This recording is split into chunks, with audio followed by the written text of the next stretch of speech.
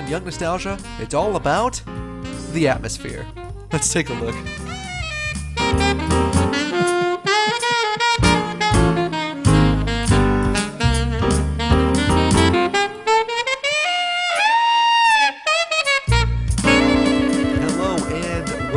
Back to Young Nostalgia. I'm Nolan. As always, Ben is beside me, and for a quick second, I was second guessing, like, is something going wrong because the face you just made, and then I realized you took a swig of the beer that you don't like, but you have to drink, so then you can get new beer. Ben, how you doing today, big guy? I'm doing okay. Like, what? Am I that ugly? No. Well, yeah, but well, I shouldn't have said that. Yeah, I mean, it's so bad. I like other Founders stuff, but you guys screwed up on this one. We'll at them in our show description. They'll get that. Yeah, it's like an anti-advertisement. Right, yeah. Episode 88 coming to you. Sorry so much for being a week off again, but Ben was cooped up in a hotel room with cracking hands, surrounded by old ladies, but still having a good time with work. Episode 88 coming to you. This is going to be a fun episode. We'll just leave that to the listener's imagination. No, you know what? I got to stop you there because the thing about that is he's not wrong. It's just out of context. Right. But we'll just leave it at that. Episode 88, it's all about movie soundtracks. It's going to be a fun one to kind of talk about. We picked 3 prominent composers of movie soundtracks, broke down a little bit of what they're known for, as well as awards that they've won. And then we also picked a few very iconic soundtracks for movies throughout the decades as well. So we'll finish up with that. But in other news, we got to catch up on our lives a little bit. Okay, so I don't know if you have a story to tell, but I definitely have a story to tell. I don't have a story to tell, but I think because we took last week off, listeners have been eagerly waiting for 2 weeks to hear your car wash story. Oh my God. So, maybe actually probably not, because you went to the car wash after we recorded last week, so listeners have no idea. Right. So I went and got a car wash. I desperately needed a car wash after a couple episodes back when I talked about I picked up a vintage radio receiver. And I had to go down some BFE, like, dirt road to go get this $20 thing. And in the end, it was worth it. But my car was just trash and just mud all over the place. You know, obviously it's winter, so rain wasn't coming. So I was like, I need to get a car wash. And, okay, don't make fun of me, but this was my first car wash I've ever done by myself. I don't know what it is, but I get completely freaked out. I have anxiety attacks. I hate car washes. I can't stand it. And I got off the phone. I got off the phone with you, and I'm like freaking out. And I go to Michelle. I'm like, babe, can you come with me, please? And she's like, look, I got to work on school stuff. Like, she just got done working out. Like, she had to take a shower. She had other stuff to do. And she's like, are you sure you can do this by yourself? And I'm just like fidgeting. And I'm just like, I guess I'll be fine. So I researched it a little bit, found the one I want to go to. And then I got in my car and it's like, oh, look, I need to go get gas. So I'm like trying to stall as much as possible so I don't go to the car wash. I go get gas first. Are we out of milk? I can't remember if we need milk or not. Yeah, I know, right? Oh, look, gas wash is closed. I mean, the car wash is closed. Can't do it. So, oh, yeah, we definitely need Oreos too. We'll throw those in there. Anyway, I finally get back to where the car wash is. I'm like, oh, God. So I pull in and I'm like, oh, sweet. Nobody's there. So I don't have any pressure, nothing. Nobody's behind me. Nobody's in front of me. And it's not like a self-wash. It's an auto wash. I'm like, okay, this will work. So I roll up. And then the first sign that I know that this was a bad idea is that the prices were different online than what they were in person. They were $1 more in person. I'm like, oh, my God, here we go. Not like it's that big of a deal. Anyway, so I pay for it. And then they're like, thank you. You have a Basic Express wash. And I'm like, okay, awesome. So I take my receipt and then I go forward, but I didn't realize that they start spraying your car right away and my window's freaking down. So water starts flowing into the freaking car. So I'm freaking out and I'm like, what the hell is going on? And so I finally get my window up and then I go in. You know how they tell you, like, after the hump, you stop for it to, for you to be there. So I go, and then I like hit the bump, but I'm not over it yet. And it says, please pull forward. So then I like slam on the accelerator, and I like go over it, and they're like, stop, back up. And so I back up, and then they said pull forward, and then I go again, and I miss it again. And then I had to back up, and then I finally freaking get it. And they said, put your car in park. I'm like, okay, I put it in park. And then I'm preoccupied with cleaning out my car because there's water all over the dash and inside the windshield. And it's going to be like under 20 degrees that next night. And you know how bad it is when you get frost inside your car? Oh, yeah. So I'm like, I cannot have this. So I dry off the entirety of my car. And by that time, the car wash was over. So I was like, oh, that wasn't that bad. And then I just drove out. So here's a question. Was this car wash, I know in Ashland here we have several different kinds where it's 100% automated to where you pull it tells you when to pull in, it tells you when to stop. Was it just like the lights on the screen, or was there somebody actually like all right, come on in, stop? No, it was just the lights on the screen. Oh, luckily. Okay. Yeah, you know, so that I didn't would have make to. this that much better as if someone was standing there watching this whole debacle. Yes. Oh my God. It was nuts. But now I know to roll up my damn window before rolling into a car wash. I mean, why would they just start spraying you before you're even ready? It's the underbody rinse to rinse all the salt off the underside of your car, man. And so it came all the way up into my window?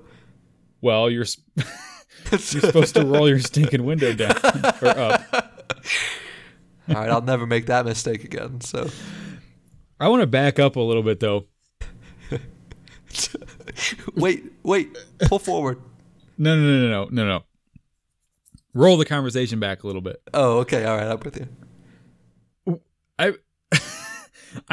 How was I not aware that you were had a phobia of car washes? I don't know. I guess, I mean, it's not necessarily a thing in conversation that comes up very often. That's fair. Because I guess you and I never really went to a car wash together. It was nuts, man. I was having a really tough time. That's funny. That is fantastic. That was not at all what I was expecting from your car wash story, and I am pleasantly surprised that that's what it was. Okay, all right. Well, I'm glad I was able to at least outlive your expectations of what this story is about to be. That was good. If you guys have a funny car wash story, email us at youngnostalgiapod@gmail.com. Sorry, man. What were you going to say? No, you're good. I was just going to say, I don't necessarily always go through a car wash because the mirrors on my truck don't always fit through the thing that goes around always smacks the crap out of the mirrors. Right. And so I don't always pull through the car wash, but I kind of switch between the self-wash and the automated wash. And I generally do it about once, maybe twice a week. Whew. And I'm gonna think about this every single time. Oh my God. That I go to the car wash now. I'm 25 years old, and that was the first time I did a car wash by myself. So let me, I guess, not to beat a dead horse here. So first time by yourself, like there's been a passenger in the car, or that you've been the passenger in the car? Both. Okay, so you have driven through them before, just with somebody else with you. Right. Gotcha.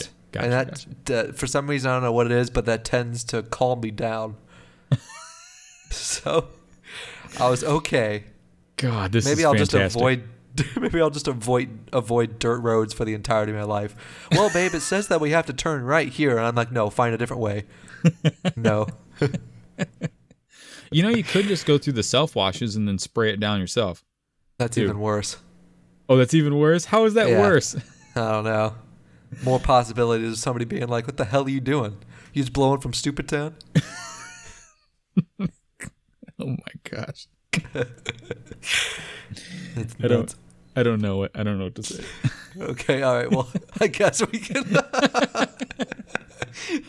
just start the episode. Thank you so much for listening to that and laughing along or whatever. So whatever you do, think of me. It's a good thing that I don't have a story to go along with that, because it'd be kind of a letdown after that. Right. I mean, just like my story of New York when I'm drunk and hungover. Yeah.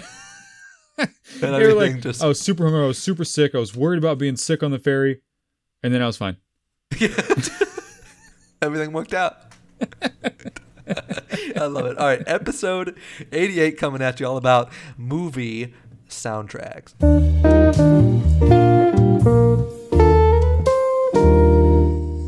All right, big guy.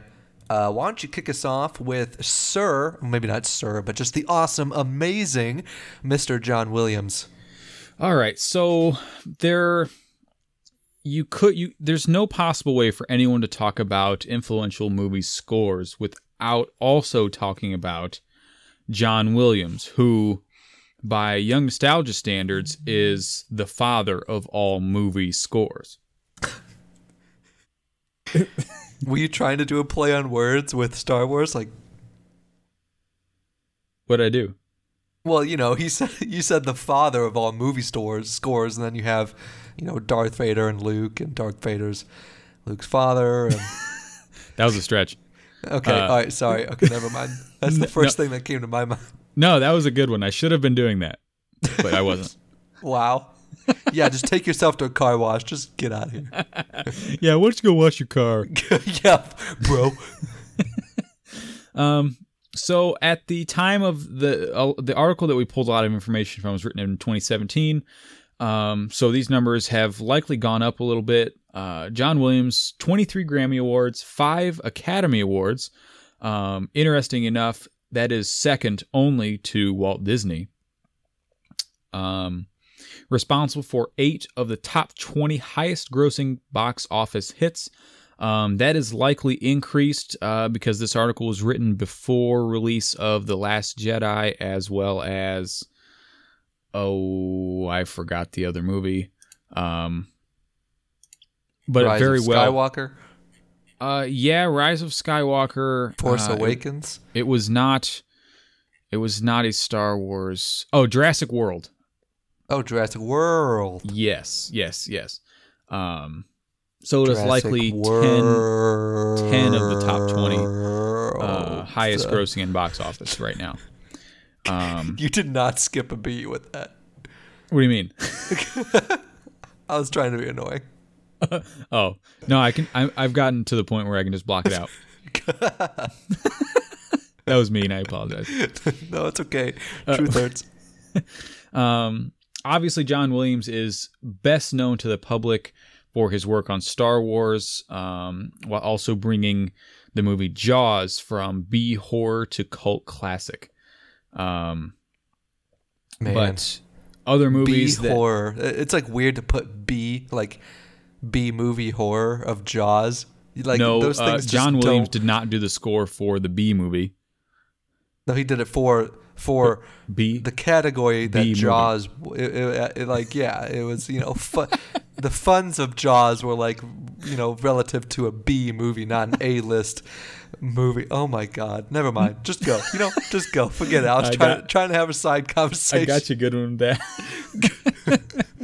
I don't know. I think the B movie is Pixar, so that would have been Randy Newman then. I don't know. Let's move on.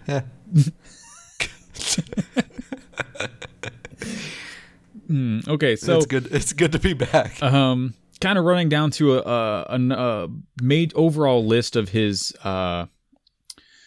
best known movies: Superman the movie of 1978, Indiana Jones, Raiders of the Lost Ark. Well, obviously he did Indiana Jones, but beginning with Raiders of the Lost Ark in 1981.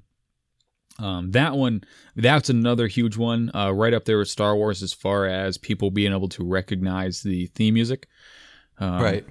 I know myself, I'm a huge Indiana Jones fan.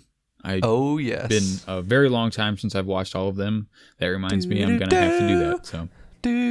Yeah, man, we should. Oh, you know what would be really cool?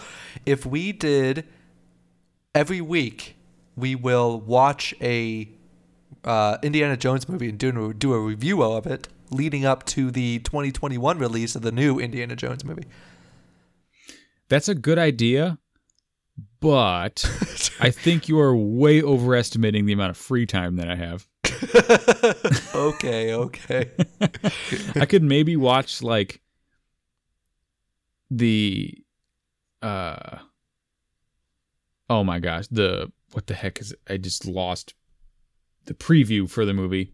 I could watch the previews for every one of them. Right. You can do like the spark notes of everything. Okay. Yeah. Well, we'll start now. So then by the time that happens, we can release all the episodes. Oh, genius. Duh, we're not live. Duh.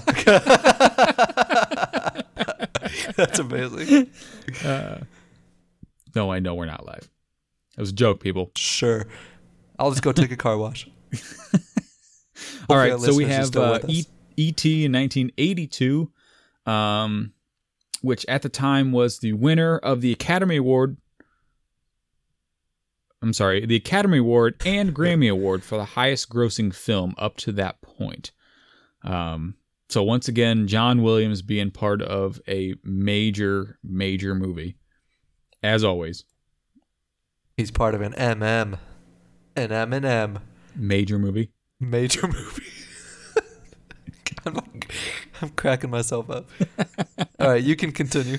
Going down the list, we have Schindler's List, 1993, all of the Jurassic Park movies, and I don't know. Including Jurassic World? Yes. I know. God, I feel like if we were actually in the same room, you'd like slap me. We are 16 minutes in and on the first paragraph of the show notes. Whoops. Sorry. I didn't know this until like doing the show prep today, and I feel really, really bad that I did not know this. I had no idea John Williams did the scores for Harry Potter. You can send your hate mail to youngnostalgiapod@gmail.com for Ben not knowing that he did the Harry Potter movies. Come on, man. This podcast it'll go out about 7 a.m. Eastern time Tuesday morning, tomorrow morning, and at about 7:01 Eastern time, our friend Kyle is going to be absolutely blowing my phone up. Yes, Kyle's gonna like, I don't know, man. He's gonna probably disown you. I know. I mean, it doesn't surprise me because the scores of Harry Potter are so iconic that it makes sense that it was John Williams. I just never put it together. Right. I guess moving on a little bit, we have other honorable mentions from the John Williams collection. Saving Private Ryan, Catch Me If You Can. Again, unknown to me, he also did the Olympic theme, as well as the CNN News theme. That's just crazy to me. I know. I didn't have any idea on those at all. That's new to me. I mean, every little thing, you know? Mm-hmm. It's nuts. I love it. Okay, moving on to the next prominent movie soundtrack composer. We picked Hans Zimmer. A breakdown of his awards that he's won throughout his career: 3 Grammys, 1 Academy Award, 2 Golden Globes, and there's many more nominations for every category of award across the board. And then his big break actually came in 1988's Rain Man. He was actually picked and composed that, and that was kind of his big breakthrough on the big screen for composing music and getting his name credited for that. Notable compositions throughout his years: The Lion King motion picture soundtrack back in 1994, The Gladiator with Russell Crowe, an amazing movie. The Sherlock Holmes series, the ones with Robert Downey Jr. and Jude Law, amazing movies and takes on the character. Interstellar, one of the best, honestly, one of my favorite sci-fi movies of all time, but still does not beat The Fifth Element. Eric Serra holds the top spot for me there. Okay. Any arguments can be directed to Ben. Inception. He composed Inception as well as the Dark Knight series with Christopher Nolan. It appears that Hans Zimmer and Christopher Nolan, the director, have a very close working relationship because they worked on Interstellar, Inception, as well as the 3 Dark Knight series with Christian Bale and Christopher Nolan. Like, those are just amazing pieces of art. I'm a huge fan of Christopher Nolan's work. I think he does a really good job. And then last but not least, he has the composed soundtrack to the newest James Bond coming later this year, No Time to Die, which is unfortunately pushed back to November. It was supposed to be out next month, but that dang corona is killing everybody, and they had to move it back. I'm actually really sad. Is that like the real reason behind that? Yeah, they said because of the coronavirus, they feel like with international travel and the safety of everybody involved, they're pushing back the release date worldwide. That's ridiculous. Yeah, I'm really upset. Also, Really you're about to be more upset because, with the exception of The Lion King, I have not seen any of those movies. No way. Nope, I am not kidding you. Oh my God. So we can't. Oh my God. Does that hurt your soul a little bit? A little bit. I'm actually like, I think I'm kind of tearing up a little bit.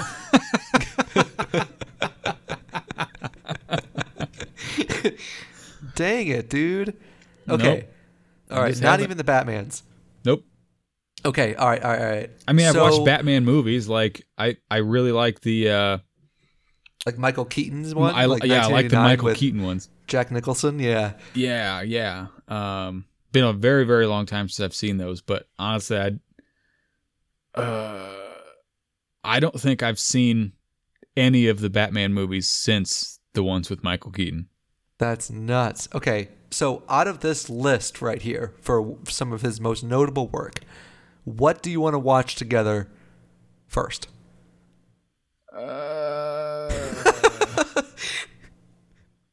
Well, definitely. I mean, I will see the James Bond. Yes, absolutely. That's a no-brainer. I like all of, not super well versed in the older James Bond stuff, but I've watched and liked all of the newer ones. I would definitely say Sherlock Holmes would probably be next on the list. Okay. Yeah, the first one's really good, and then the second one I think is Game of Shadows, I believe. But both are really good. I mean, I'm a huge Robert Downey Jr. fan as well. Mm-hmm. I think he's a phenomenal actor. So, okay, so the first Sherlock Holmes, you and I are watching together. Let's do it right now. Okay. Yeah, but we'll keep this running, and then just have a big copyright law on our hands because we just recorded the whole audio of Sherlock Holmes. Yeah, get totally shut down. No big deal. Right. No more, absolutely. No more young nostalgia. Right. Oh my God. All right, but so then we'll just at Founders Beer, so it's their fault. Yeah, exactly. I'm fine with that. This beer is terrible. All right, man. What's it? So last on our list of notable composers that we're going to talk about today, we have Howard Shore. He'd been around for a while, but became super well known for Silence of the Lambs in 1991, the first BAFTA award. BAFTA. Sorry, I also spelled one as like the number one instead of the WON. That's all right. To listeners, it sounds the same. Did you know that when you saw that? Honestly, I didn't notice. It was literally like I said one first BAFTA award, but it was... Nope, I don't know how I didn't notice that, but no, I didn't, because I'm normally a huge stickler on like writing stuff like that. I shouldn't have pointed out, made myself look worse. No, that's funny. Another success came with Mrs. Doubtfire in 1993. Shore continued to score. Shore years ago. Shore continued to score numerous films from 1995 to 2001, including 2 David Fincher films, Seven in 1995 and The Game in 1997. Have you seen the movie Seven at all? I have not. Morgan Freeman, Brad Pitt. It's kind of like a noir. It's like the Seven Sins kind of movie, kind of like a thriller horror kind of thing. It's really good. Even a young Kevin Spacey's in it. I guess I shouldn't like talk about it unless people have seen it. Well, anyway. I mean, you're not spoiling it. Okay, that's true. But okay, one really cool thing that I actually really like about this movie, like movies throughout the 90s are really interesting to watch for me because they're kind of in like a very pivotal point of technology, right? Like you have the early to mid 90s, technology is still based on kind of like maybe typewriters or super like big, large computers. Like everything is still paper and hard copy stuff. Yes. And that's kind of what Seven is like every time they're in like the detective's office, it's always really cool to see because they got those big, heavy metal desks, but with like typewriters and then a whole bunch of police reports just scattered in boxes and manila envelopes. And it's like that kind of stuff, wasn't that long ago that offices like that, just that's what it was. And it's cool to be around because, Seven is supposed to be like present day for when the movie came out. So it's cool to like see that and kind of be brought into that world being like, you think we have a lot of paper now? I mean, look at what it was like back then. Oh well, I do have to stop you a little bit because that's something that I catch myself doing all the time. Is 1995. You said that's not that long ago, but that was 25 years ago, man. Okay, that's true. No. Yeah. I'm not ragging on you at all because I do the same thing. I think I don't know what's a good example. I think about like cars. Oh, that's a 1999 Honda Civic, for example. I'm like, oh, that's a modern vehicle. No, that's like 20 years old. That's an antique, right? Like that's a classic car by the definition. Yeah. My brother has a 1992 F-250. Really sweet truck. As far as I'm concerned, with a lot of the interests that I have automotive wise, that's a modern vehicle. It's electronically controlled. It's a modern vehicle. Well, 1992, it could have historical plates on it if you wanted. Absolutely. Isn't that nuts? It's weird to me, especially technology-wise, because we did grow up with such rapid technology change. Right. Anyway, I just had to kind of throw that in there. No, I think you're absolutely right. I think that's funny to actually think about and kind of catch yourself. Crazy. Yeah, I kind of catch myself doing that all the time. Okay. What's next? So Shore became a household name with the Lord of the Rings compositions for the entire trilogy. Actually, I've seen them before, but we actually just, I don't know if I told you about this, we just watched them all early winter, maybe like November time-ish last year. Wait, like back to back? Like back to back, like within 2 weeks. Okay, and then you said you underestimate how much free time I have. It comes and goes, man. Come on. I know. I'm just kidding. Oh, sorry. I'm just kidding, but I was just getting a kick out of it. In my defense, we never watched any of. We had to watch them during the week. We never watched an entire one altogether. We had to split it up into 2 nights. Oh, okay. So, fair enough. I'm just kidding. You got really defensive. I'm just kidding. We're good. We're good here. Is it okay? Okay. Well. All right. This kind of puts down my credibility a little bit. I have never watched a single Lord of the Rings film all the way through. Oh, they're so good. Yeah. I know our good friend Rusty of the show is probably going to be screaming right now as he asked me to potentially be a guest on their show. And I'm just like, haven't made it all the way through. I'm sorry, big guy. They're good, but they do. It's a commitment. Yeah. Like it's tough. Like it's not tough like it's hard to watch. It's tough because they're really stinking long, man. No intermissions. There's no good places to like stop and watch it the next day. You kind of just have to like pause and then be done with it. Right. Like there's no if you try to wait for a good time to pause, then you're just going to watch the whole movie. Right. And have you seen those videos on YouTube where it's like how it should have ended or whatever, and they did the one with the Lord of the Rings and they just hop on one of those big birds, take the ring straight to the volcano thing, and then just drop it right in, and it took 5 minutes. Yeah.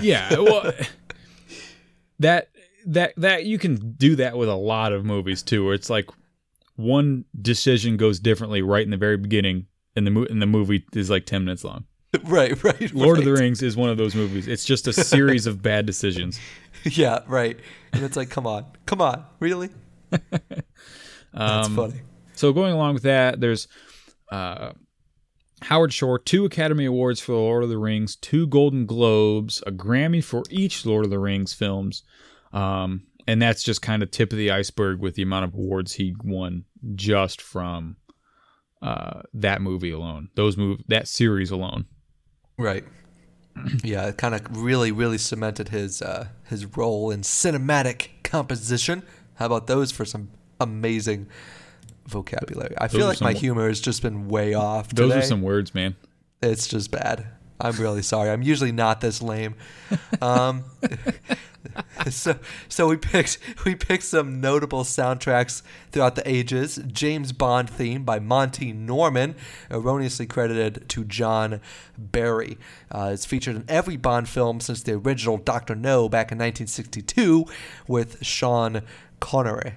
So, I mean, that's just absolutely iconic. Even with like the way, if you look at the films themselves, just like the opening credit scene for James Bond film is just iconic. Like, it's not a James Bond film if you don't have the panning silencer, like gun barrel going back and forth, as well as just the weird, trippy credit scenes of the Bond films. Like, that is just iconic, and it kind of gets you in the mood to watch a Bond film. It's good stuff. It does, and I've thought about it before too. It's not very often that there's a intro to movies. Yeah, like not anymore. Yeah, like yeah, and it's not something that you see a lot, and it's especially rare in newer movies. And they've continued it with all the newer Bonds. It's not the original intro, but they do like a full title sequence with the music and the opening credits, right. And it's like the first 10 minutes of the movie, right? Is and opening credits, right? And the cool thing is like, you have the main Bond film, like, and then what's really cool about each film as well is that they also highlight a prominent like musician of the time period that sings that song, like the title track of the song. Title track of the movie. You know what I mean? Yeah. Like No Time to Die is Billie Eilish, and there was Adele in there, and like that kind of stuff, I think is really cool to bring in a prominent musician of the time, to score the title track of the movie. Like that is just what Bond is. I think that's really cool. They have that tradition. Yeah, they have that tradition. It's just not something that you see very often in other movies, and so it's not only traditional, but it's very unique. Right. Absolutely. I guess we'll just hit these every other one. We have, of course, the Rocky soundtrack, 1976 to present day. And this one is not quite as much a movie score as more of the main title sequence of the soundtrack. And this is, of course, the main title by Bill Conti. And it's obviously become a huge cliche for just all around inspirational music. Right. Absolutely. And it kind of put like Eye of the Tiger on the map. Yeah, exactly. And it's almost kind of taken over that song in general, to where it's that's the Rocky song. It almost doesn't even have a name anymore. Right. People just associated it to the entire Rocky franchise. Right. And it's kind of, they have those very, that kind of well-known montage of him training, that's like a pretty big pivotal time in the films, and something that is also a really cool tradition to have. Right, and that's been spoofed a zillion times in other movies and cartoons and TV shows. Right. Moving on to Psycho back in 1960 by Bernard Herrmann. Herrmann also is known for composing Taxi Driver as well as the Twilight Zone theme, which is actually really, really cool as well. Like, it's interesting to kind of dig into these careers of composers to see like what else they had their hand in, I mean, never would I ever even think that some really cool person that composed Psycho also did the Twilight Zone theme. I'm just thinking like, oh, CBS just came up with the Twilight Zone theme and it's just copyrighted to CBS. But no, it's like Bernard Herrmann did that, or John Williams did CNN's thing. Like, what? Never. Yeah. Yeah, and especially for stuff at the time. Like, I mean, Twilight Zone was very, very popular, but it's not like it was big like the movie Psycho. And so you just don't think about it too much. You know, at the time, it was probably something that wasn't thought of. He's just like, okay, I'll do it, and cranked it out real quick. Never thought it was going to turn into anything. Well, now the Twilight Zone has a huge cult following. Absolutely. I know. I just recently last year watched all of them in order, as well as many other people do. I mean, they've been on. I think they've taken off Netflix, but they're on Hulu now. They're on Hulu. Yeah. Very, very popular. Yeah, absolutely. I think that stuff is so cool. It's just get a call from your manager one day and they said, "Hey, I got this contract," and it's like they don't even ask questions. It's like, "Sure, I'll do it." Right. Not really thinking. He probably didn't think twice about it. Like, oh, just another TV show, whatever. Right. Now it's, it's still being watched religiously. Well, I mean, Sci-Fi marathons it multiple times every year. Oh, I love it, man. That's cool stuff. So of course we can't. Just like we can't have a show about scores without talking about John Williams. We also can't not talk. What? Wow. We can't not talk about The Godfather. Yeah, he's going to have to kill us. Yeah, words. So obviously it's the Godfather franchise in general, part 1, part 2, and part 3. Originally, the original Godfather being of 1972, composed mainly by Nino Rota and orchestrated by Carmen Coppola, the director's father. Of course, it was directed by Frank Coppola. It was actually nominated for an Oscar in 1972, but ended up losing. Nominated again in 1974. For the sequel, Godfather Part 2, and it ended up winning that Oscar that year. I love it. But the Godfather soundtrack has been, even someone who's not a mob movie fan or has never seen Godfather, it's been done a zillion times, just like we talked about with the Rocky theme. It's been used in TV shows, cartoons, other movies have played spoofs on it. Everyone kind of knows what the Godfather theme is. Right. It almost has an air to it, no? Like when you listen to the Harry Potter soundtrack, it has an air to it. It has a feeling. And that's why so much of these are so important to the history of film, because it's like if you watch videos of film without the backing like soundtracks, it's like, this is boring. This is nothing. Like it doesn't suck you into the moment or the atmosphere of what the movie's trying to portray. It's crazy how easily soundtracks can be forgotten, but how important they all are to everything. It's kind of cool. And I know this can be said about a lot of movies, but I know for me, I actually have the original Godfather soundtrack on vinyl. Me too, man. And didn't we get it at the same time? I think so. And the first time I listened to it, I could sit there and I could close my eyes, and everything that would transpire in the soundtrack, every time it would move to a new track in the soundtrack, I could follow it through the movie, and I knew exactly what theme to what scene was going on in the movie. Right. Isn't that so awesome? Like, it just, and I could basically takes you back.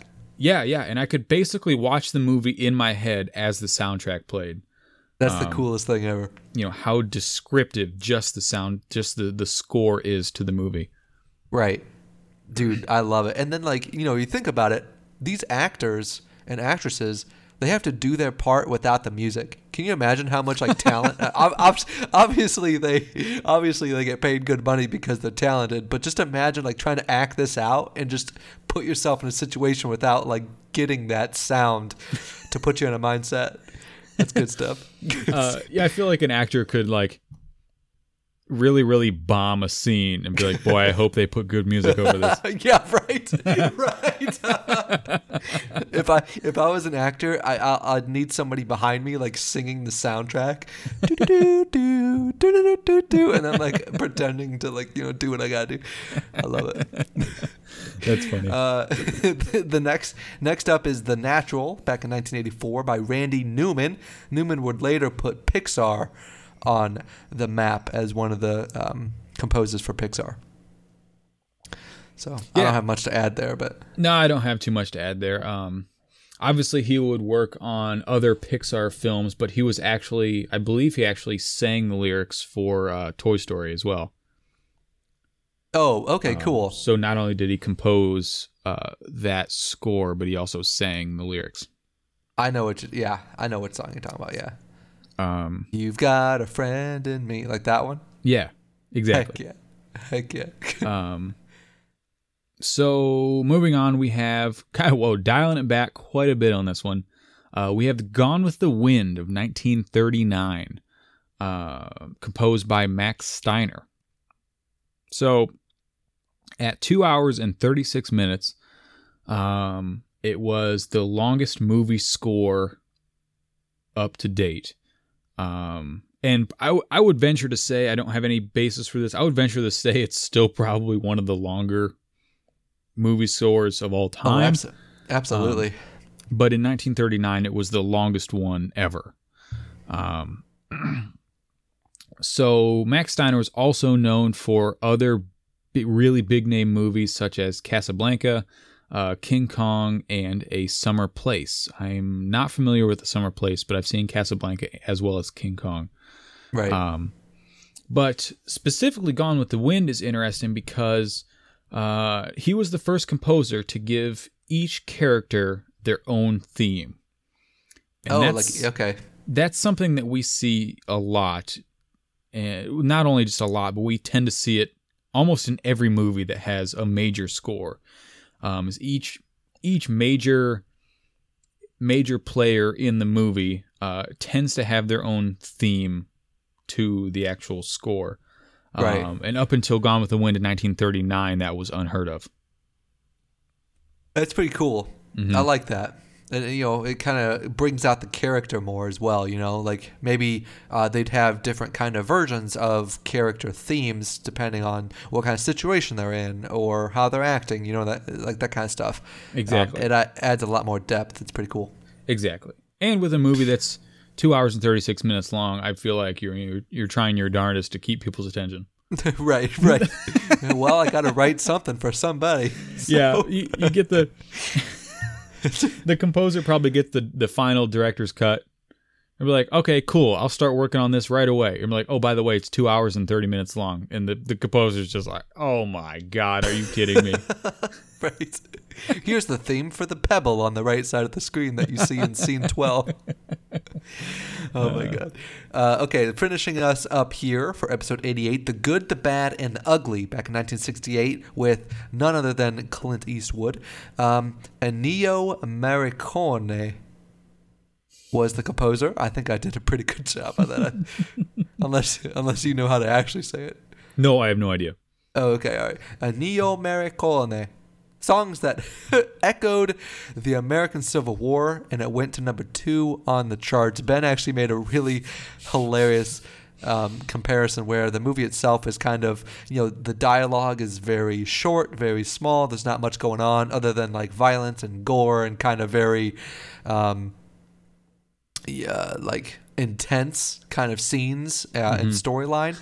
But apparently the composer thought that, yodeling and whistling is the perfect thing to go along with this. But as weird as that sounds, he nailed it because the score went to number 2 on the charts. Oh my God, this is crazy. And that's why these people are just so talented. Somehow their mind goes in one direction and they stick with it, and look, it pays off. It works. It's crazy. It does. But that being said, you really can't have a bad Clint Eastwood movie either. Absolutely. Like there could be no music in that, and that would be okay. Oh yeah, or it could be just like polka circus music in the background, and it's still going to be Right. good because it's Clint Eastwood, for God's sake. Right. Actually, what it is that there's no music, but Clint Eastwood whistles the whole time, and that's the soundtrack. It's just him whistling the entire time, or yelling, or some sort of like yapping. No, I think all he would do is just like the squinty-eyed, gruff mumbling. Yeah. I love it. Oh my God. Well, that'll bring us to a wonderful end to episode 88, all about movie soundtracks. Thank you guys so much. We always love and appreciate you guys. Thank you for sticking with us. As always, you can find us on your favorite podcast app or distributor, Google Play, Apple Podcasts, Stitcher, Spotify. We're out there. If you like what you're hearing, please give us a 5-star rating, as well as take a couple seconds to write a review, what you like about the show. It would mean a ton to Ben and I and help us grow even more than we are now. If you have a topic for a future show, or would like to be a guest, or just a question, want to get to know Ben and I a little bit more, email us at youngnostalgiapod@gmail.com. It's good to be back. So sorry about the lapse of episodes over the past few weeks, but schedules have been hectic. But when we get down, we try to shove out an amazing show that at least tides you over for a little bit. I think that's about all of the housekeeping here. Ben, anything else, big guy? Yeah, I'd also love to hear from listeners if they thought we left anything off of this list. I'm sure we did. I'm sure we left out stuff that, trying to cram as much as we can into a single episode is sometimes tough. But if there's anything that anyone out there was like, holy cow, I can't believe you missed this movie or this composer or anything like that, feel free to let us know, because I'd love to hear what we left out. Absolutely. That's actually a really, really good idea. I mean, even if it's like, if we didn't leave anything out, or something that you love, or a movie that you love, or some composer that you really enjoy, send us a list. So let us know what you guys like to listen to, or try to pinpoint in a movie soundtrack that really grabs you. Let us know at youngnostalgiapod@gmail.com, and we'll read them over the air and get back to you with thoughts, and let you know that it means a lot for you guys to do that. So on that note, I think we're ready to get on out of here. So, man, it's good to be back in front of the mic. It's good to see you. You looking raggedy? Actually not. You're clean shaven. You look all right. So I'm just trying to get used to you. No, I could use a haircut, though. I'm looking like a hippie. As we always say here on Young Nostalgia. Keep the bottles empty and the ashtrays full. We'll talk to you next week.